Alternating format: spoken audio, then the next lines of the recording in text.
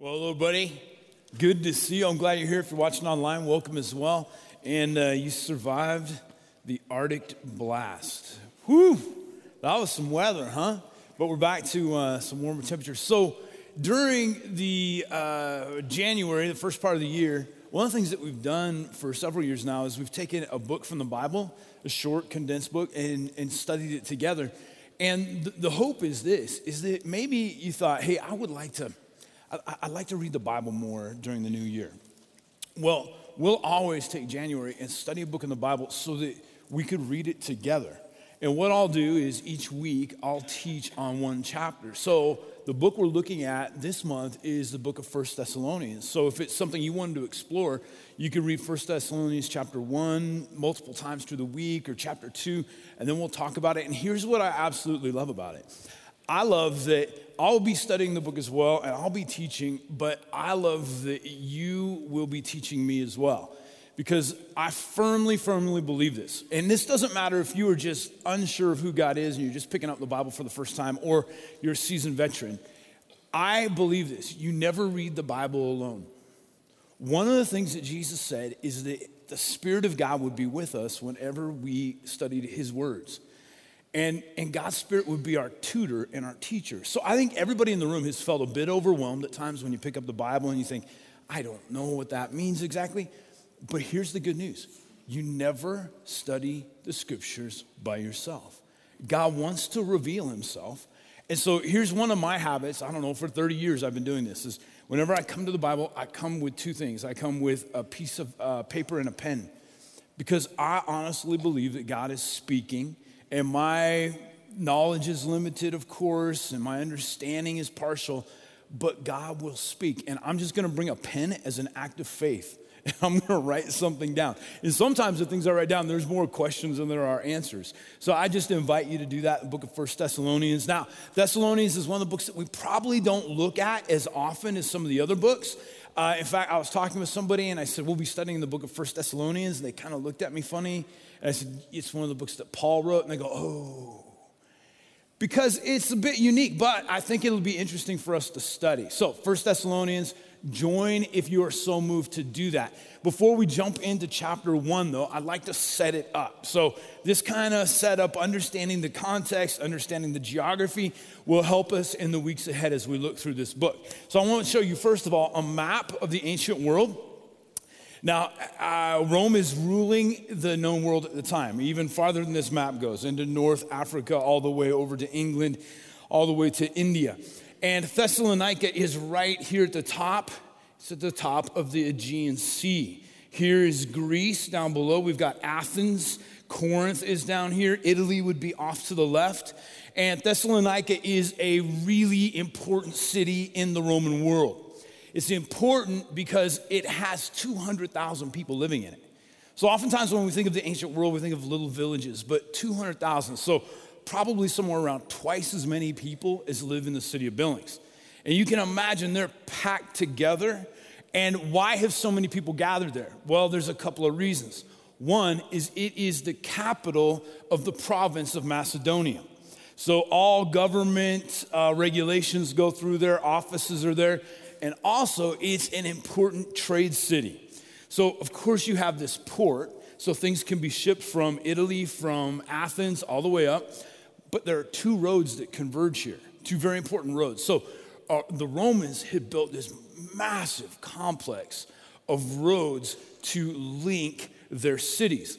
There's one road that goes all the way from Italy, and it will move all the way up and meet in Thessalonica. The other road comes from the Danube River, which originates in what we call Germany, and found its way all the way here to Thessalonica and then moved on. So it's an important city. It's a free city. Now, what did that mean in the first century? It meant this, that in 168 BC, the people of Thessalonica had sided with the right general. They had sided with Antonio. And as a reward, he said, here's what you will have. You will have fewer taxes, and you will be able to elect your own Greek officials to rule your city. So there was no Roman governor that lived there. So it was this free city, a prosperous city, an important city. And let me show you the next picture, which will give us an idea of how Paul got there. So this is a map of modern day world. So Paul's going to start his journey here in what we call Turkey. He's going to move all the way across. He's going to go to Philippi. You can read this in the book of Acts, chapter 15, 16. And in Philippi, people begin to believe. He establishes a church there, but like always happens, he's chased out of town. He's imprisoned before that. He spends a night in jail. They wrongly arrest him because he's a Roman citizen. So he sneaks out and continues to move, and he makes his way here to Thessalonica. And when he gets to Thessalonica, he does what he always does. First of all, he goes to a Jewish synagogue. So the Jewish people have been spread throughout the Roman world, mainly because of persecution. And they had established these synagogues, which were churches. It was, the word synagogue has to do with 12 people. So if there were 12 Hebrew men in a city, they created a synagogue where they'd come together and worship on Saturdays. So Paul, first of all, goes to the Jewish synagogue. He talks to them. They're waiting for the Messiah, and he tells them, Jesus is that person that we as Hebrews have been waiting for centuries. It says, a few Jews believed. He went for 3 consecutive weeks. But most of them rejected him. So then he goes to the Gentile people. Now, these are Greek people because this is part of the original Greek Empire and it's been folded into the Roman Empire. And people begin to believe. And prominent people believe. But the local establishment, in particular local Jews, feel threatened. So they start up a riot against Paul. And it's so threatening that the believers sneak Paul out of town at night. He ends up in Berea. So he's been there for a minimum of 3 weeks, up to a couple of months. And he's told this group of people who Jesus is. People have believed, but he has to flee town. So he eventually makes his way all the way down to Athens and Corinth. And he writes the book of 1 Thessalonians from one of these 2 cities. And even though he's in Athens, which is, it's the cultural hub of the world. It's where all the philosophers gathered. He keeps thinking about what has happened to the believers in Thessalonica. And so he looks at Timothy, this young man who traveled with him. He says, Timothy, I know it's 400 miles by sea, 300 miles by land, but I need you to go back to Thessalonica. I need you to sneak into the city, and I need you to figure out if that church is still in existence. Like, did it become overwhelmed when the riots happened? Like, what happened? He can't get it off his mind. So Timothy makes his way all the way back to Thessalonica. It would have been at least a 2-week trip by foot.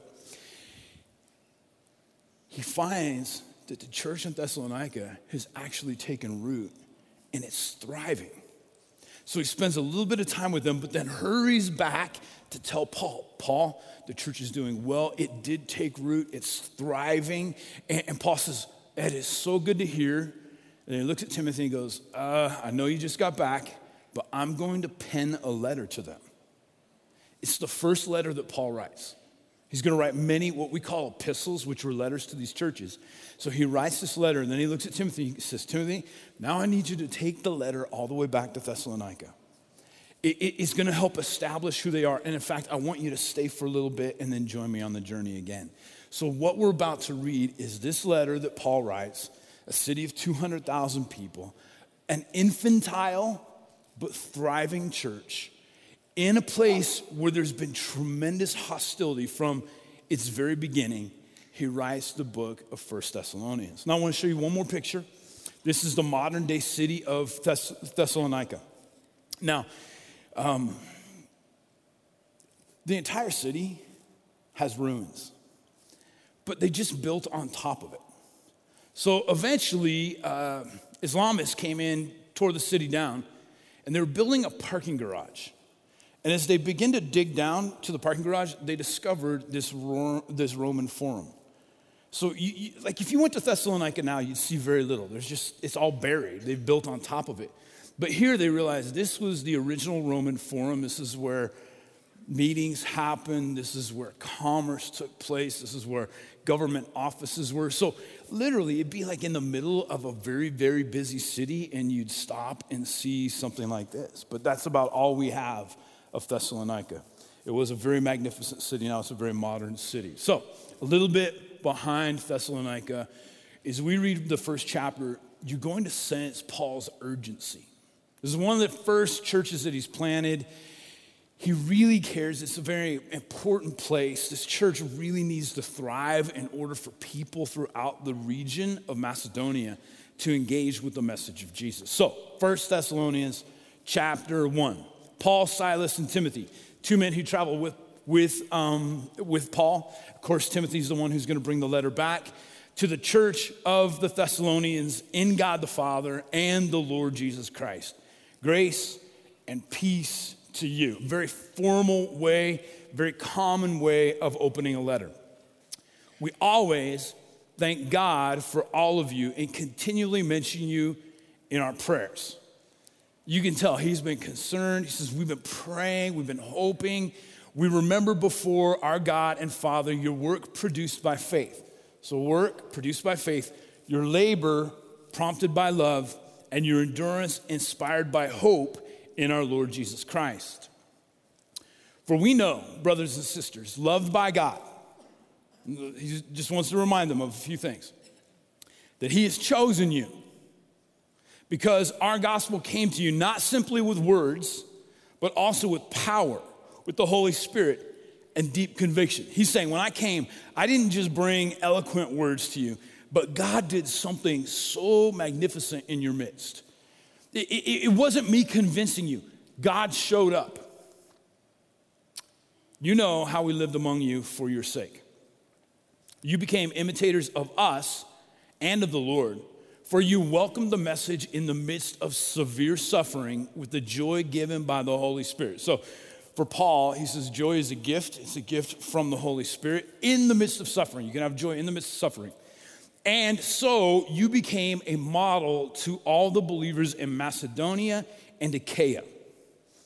The Lord's message rang out from you, not only in Macedonia and Achaia. Your faith in God has become known everywhere. Therefore, we do not need to say anything about it, for they themselves report what kind of reception you gave us. They tell how you turned to God from idols to serve the living and true God and to wait for his Son from heaven, whom he raised from the dead, Jesus, who rescues us from the coming wrath. Now, one of the things that we'll find as we look at the book of 1 Thessalonians is that in every single chapter, 5 chapters, every chapter, Paul is going to talk about the return of Jesus Christ. And in fact, he's going to write it at length in the last couple of chapters. It is a major theme. I look forward to studying that together.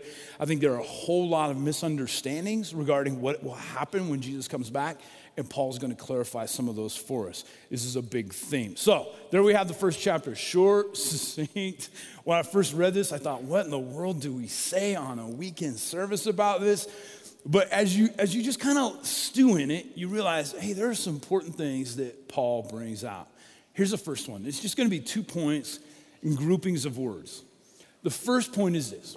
Paul's going to talk about faith, hope, and love. Faith, hope, and love. Remember, this is his first letter, but it's going to become a theme, faith, hope, and love, for all of his letters to come. 1 Corinthians 13, if you're familiar with that, called the love chapter, Paul's going to say, now these 3 remain, faith, hope, and love, but the greatest of these is love. Now, why are faith, hope, and love a big deal? I think all of us wish that there was some sort of litmus test to verify whether or not we had the living God working in us. Wouldn't it be nice? Everybody in the room ever had strep throat? There's been times where it's kind of raged through our family, and everybody wakes up, they're talking like this. And what we always do is we send one kid to the doctor to save on copays and say, hey, would you test this kid for strep throat? And they test the kid and so they swab, right? They swab, and then it comes back positive, and you look at the doctor and you go, and there's 5 more of us. And he just starts handing out the antibiotics, right? Okay, all right, the whole family probably has it. Because you can verify that it's strep throat through a test. There's no way to ever verify that somebody has new life in God. Or is it? Here's what Timothy says when he comes back. He looks at Paul and he says, Paul, you were so worried about this church, but here's what I observed when I went back there. Faith, hope, and love. And Paul says, if there is faith and there is hope and there is love, that means that something spiritually, something miraculous is happening in their world. So let's talk about faith first. Faith. And it's interesting. He says your work of faith, your work that's sponsored by faith. So here's the challenge with every religion in the world. We want to boil it down to a religion of work. That there are certain things you do in order to achieve God. There's certain things you quit doing in order to make yourself more acceptable to God. And so we have this tendency to think we work harder and therefore God would love us more. And this is what Paul says. Listen, Timothy told me that you have faith and then you're working because of your faith. You're not working to earn faith or to build faith. That you honestly believe that God is alive, that he has begun to change you, and you can't help but begin to do things in the community, to serve people, to live sacrificially, and it's because you have faith. So work is always down the road from faith. When I really, really believe, then I begin to serve. So one of the unique things about Christianity, as Paul describes it, is he's not saying you're working and I'm so proud of you. He's saying you have faith and I'm so proud of you. And because you believe in this God, remember, they didn't have a Bible to study. All they had were these brief interactions, 2-3 months with Paul. And they said, we are honestly believing that Jesus came, died for us. He was God in the flesh to repair the damage between God and humanity. And now we believe that he's the answer to sin. We believe that he forgives us. And because we believe things are happening in our lives, we're actually producing what the Bible calls fruit. It says faith. I can't look at you. I can't look at my friend Chris and go, you have about 70% of the faith that you currently need. I can't. I mean, whole books in the Bible are written about this, book of James. But what I can do is I can look at him and go, I see the way that you live your life. I see the way you treat your patients. I see the way you love your wife and your children. I see the way you live sacrificially. And I know that you have faith in God because nobody would live their life that way unless there was a deep faith, something that had transformed you. So he says, first of all, I see your faith. And then we want to move on to the second one. He says, I see your love. And he says, your labors of love. Okay, so in each of these, he's going to take, here's a noun and here's an action. He's going to put them together. He says, so Timothy told me that you're viewing human beings differently. The people that you consider below you, because in Greek and Roman society, there were strata of human beings, and the more wealthy you were, the more value you had, and people below you, you just kind of discarded and despised and didn't pay attention to. Timothy must have said, Paul, you wouldn't believe it. They're loving people that are different than them. They see value in human life. And now there's this labor of love where they're caring for the broken. They're caring for those who are deemed unacceptable, those who are diseased or challenged. In the Roman and Greek world, if somebody had some sort of physical disability or challenge, they were ostracized and pushed to the side. And one of the unique things about the early church is they found people that were on the fringes of society, that were on the fringes of acceptance, and they pulled them in.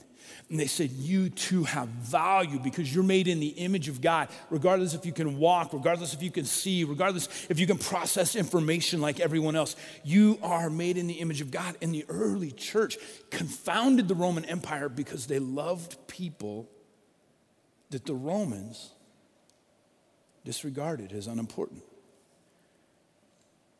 And Paul says, Timothy told me that you're loving. And that's different than what you were taught culturally. That faith that is leading to work and this love for people. Now, with God within you, you're looking at people and you don't see just competition. You see, that person is my brother, is my sister. That person is someone who's lost. And there's compassion that moves through you. And then he says, and you also have hope. You have hope. And he says this hope is produced endurance. So hope produces endurance. Now, when we look at the word endurance, in the English, we kind of think of, people who run a long distance and they just keep going, and you're like, you're crazy. Why are you doing that? I live up kind of by the airport at the base, and the airport road. There's this guy, anytime I go up there, he's running up airport road, and I'm like, you are nuts, right? That's a steep, and he'll do it like 3 times in a day. I'm like, man, you want to ride? Because that doesn't look fun. Hot days he's doing it. He says, this is a little bit different endurance. Remember, from the very beginning, they have all this controversy in the church.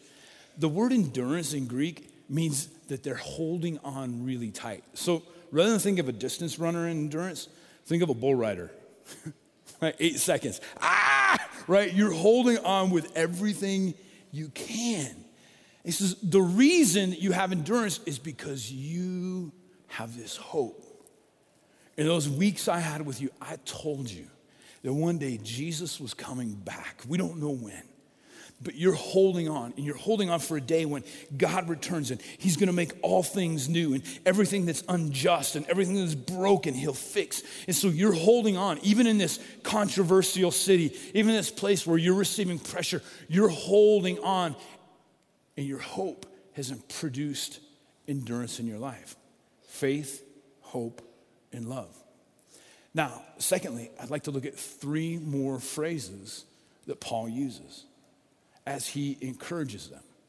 So he says, now, not only do you have faith, hope, and love, but he says, I want to single out these 3 ideas: that you're loved, that you're chosen, and you've changed. You're loved, you're chosen, and you've changed.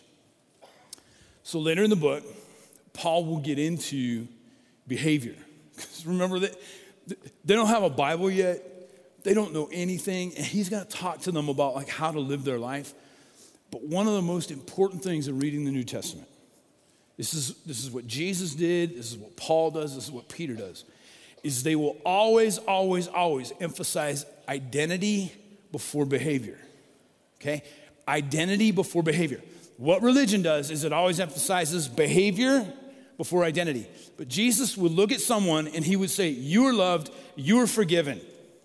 Your identity needs to be established before your behavior can ever change. And so Paul is going to, here's your identity. I want you to remember this. This is so important for Jenny and I. Any church that we'll ever serve in will emphasize identity before behavior. Raising kids, identity before behavior is like you have to know who you are. You have to know what God has done before you could ever begin to ever act it out. Okay? But religion tends to say, oh, no, do all the right things. Make sure that's accomplished. And then we'll figure out who you are. No. You're loved, you're forgiven. So he says, you're loved, first of all. You're loved. I want you to know this. God loves you. That's what he tells the Thessalonians in chapter 1.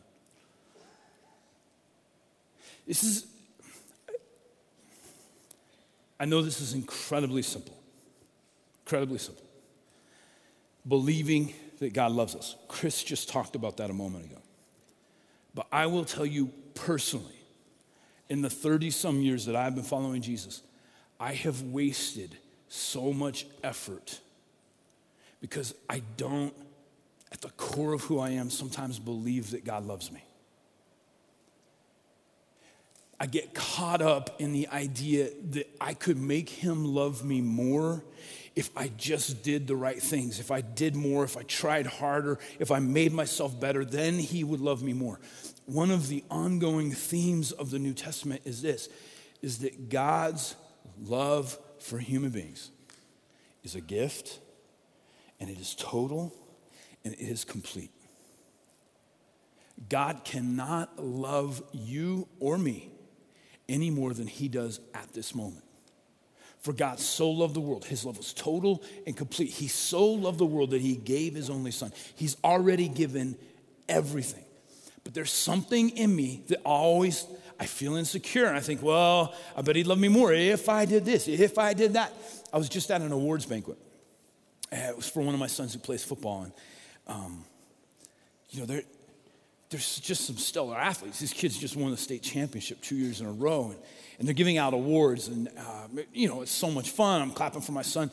But there are a few athletes on the team that, they just keep coming up. State player of the year, Gatorade player of the year. And these kids, just that kid needs a trophy room. He's got more certificates and trophies and everybody's clapping. And then I'm looking down front and there are all these freshmen that, never played. And they're like, right? And they're so there's superheroes and then there's everybody else. So what we do culturally, and I get it, is we reward people who have talents, abilities, achieve certain things. They're super intelligent, very industrious. They know how to make a lot of money. And we think, woo, that person. But God's economy is completely different.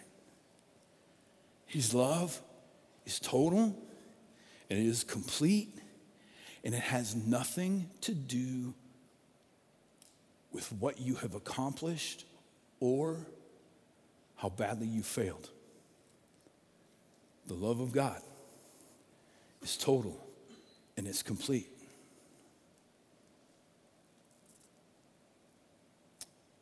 And so Paul says, you remember that labor of love thing?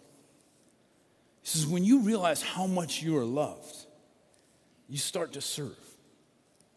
You just realize I'm secure now. So I was trying to finish up college and I'd fallen in love with a girl. Her name was Jenny. I was trying to work full-time to get through college, but one summer, I took on a job at a restaurant. My parents had moved to Iowa, and they said, come back, spend a summer with us before you get married. And I'm like, Iowa? And they're like, yeah, Colorado to Iowa. So I went back to spend time with them, and I found this job where apparently in Iowa there are no labor laws whatsoever because they let me work 90 hours a week. And I didn't care because I didn't know anybody in Iowa, and the only thing to look forward that summer in Iowa was the state fair, because they had a cow made out of butter. That was the big thing that we were waiting for. Full-size cow made out of butter, I'm not kidding you. And so I would take on everybody's shifts, and I would work 70, 80, 90 hours a week, and I didn't care. You know why I didn't care? Because I wasn't just saving money for tuition. I was saving money for an engagement ring.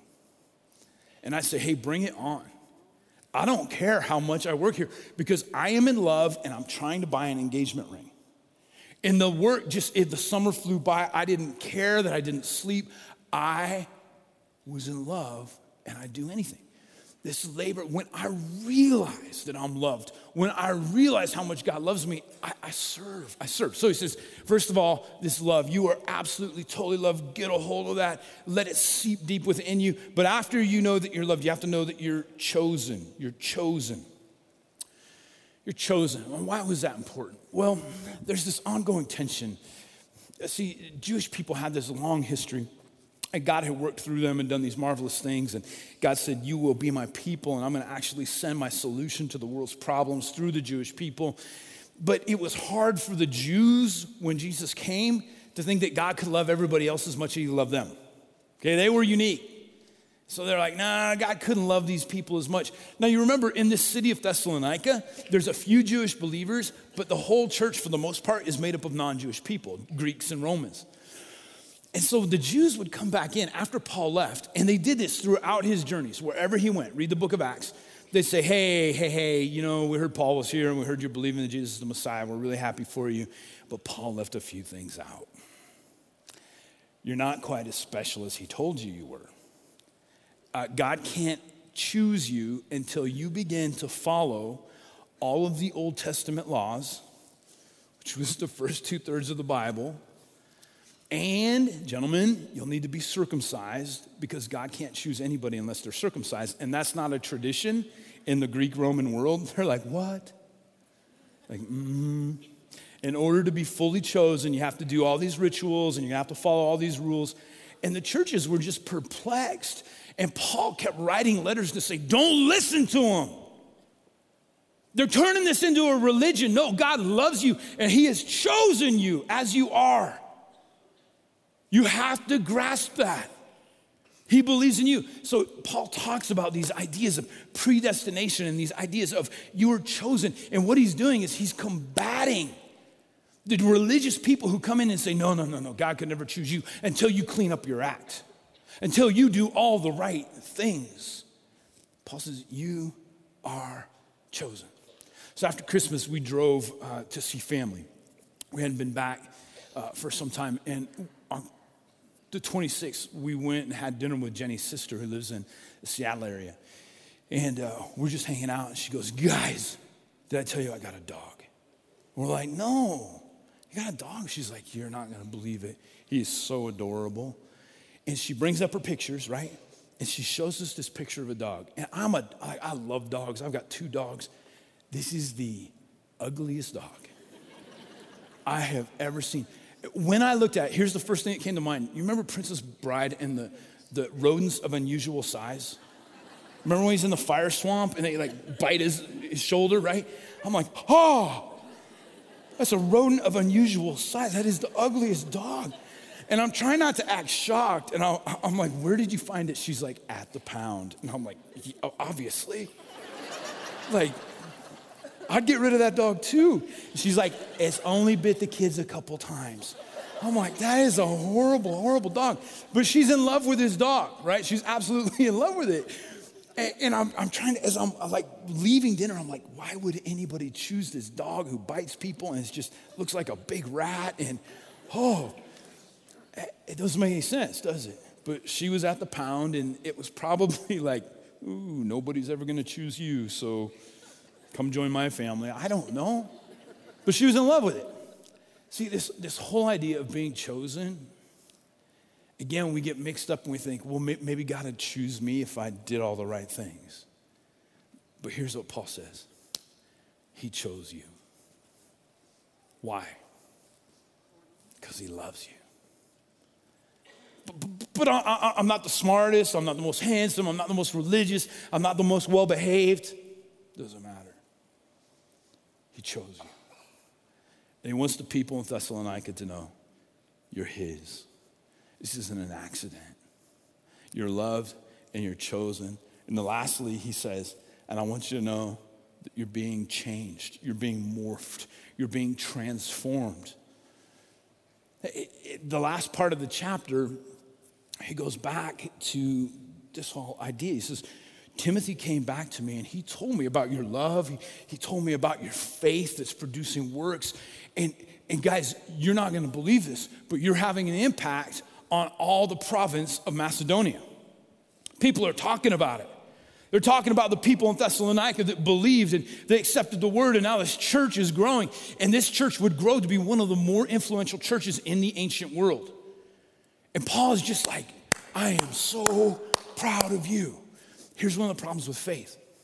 Most of the time, my steps are so slow that I don't know if I'm making any progress.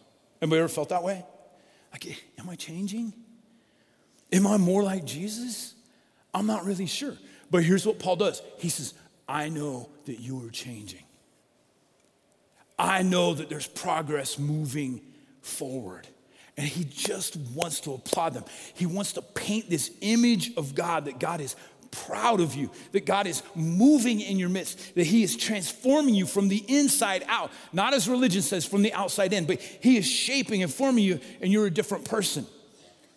As I read this, I can't help but think of like what it was like raising little kids. If you're an aunt, uncle, grandma, and grandpa, your teacher, you've seen this. Like, how about when you teach a kid to try to use the bathroom, right?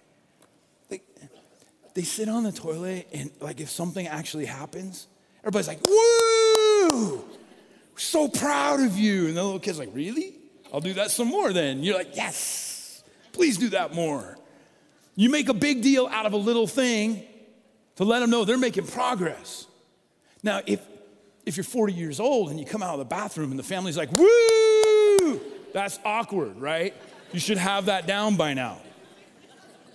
But you reward the little things. You celebrate the little movements forward. When your kid draws a picture, your grandchild draws a picture, it's probably terrible. You know, everybody looks like a dwarf or a giraffe, or there's like too many legs and too many arms. And like my kids would bring a picture and go, Daddy, that's you. And I'm like, oh, really?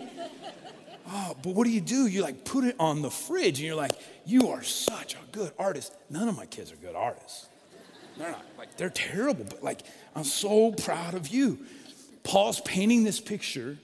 He's like, I am so proud of you. Your God is so proud of you. Here's what they've been living with for centuries. They've been trying to appease Apollos and Aphrodite and Hades and Athena, the gods that they were taught ruled the world. Here's what it looked like to be a Greek worshiping your gods, is the gods were always angry. And what you did is you worked really hard to appease the wrath of the gods. You tried to make them happy, and so you brought them sacrifices, and you did religious acts, and you did whatever they needed. You gave the gods money, because if they're angry, they can make you sick, they can hurt your children, they can make your crops die, they can make your business fail. And so as a Greek, for centuries, they've been trying to make the angry gods happy, appease the wrath of the gods. And Paul is telling them, this new way of living, you found the living God. You don't have to appease him. He already loves you completely. You don't have to make yourself presentable. He's already chosen you. You don't have to change everything overnight. He's working within you to make you new. Will you pray with me? Lord, thank you for this beautiful book. Thank you for a group of people in Thessalonica who accepted a radical new message, one that was so different from what they had known in the past. It changed everything. It changed the way they lived. It changed the way they loved. It changed who they believed in, and it changed their eternity. God, I think we suffer from some of the same challenges that the Thessalonians did. Lord, would there be faith, hope, and love at work within us? Those are the hallmarks. The living God is within us. Lord, I think most of us in the room, we struggle with really embracing the idea that God loves us. Not for what we've done, not for what we've accomplished, but he simply loves us. Lord, with that filter into the core of who we are, would there be a security that arises within us? Would our identity be based upon this idea that God loves us and we're chosen? We're chosen. And then, Lord, will that change just happen naturally? As the God of the universe begins to recreate broken human beings, making them look more and more like him. In Jesus' name we pray this. Amen. Amen. Hey, everybody, God bless you. Be the hands and feet, mouthpiece of Jesus. You are loved. If you're starting a relationship with God, head to that I have decided sign. I want to give you a book and put that in your hands. Otherwise, have a great week.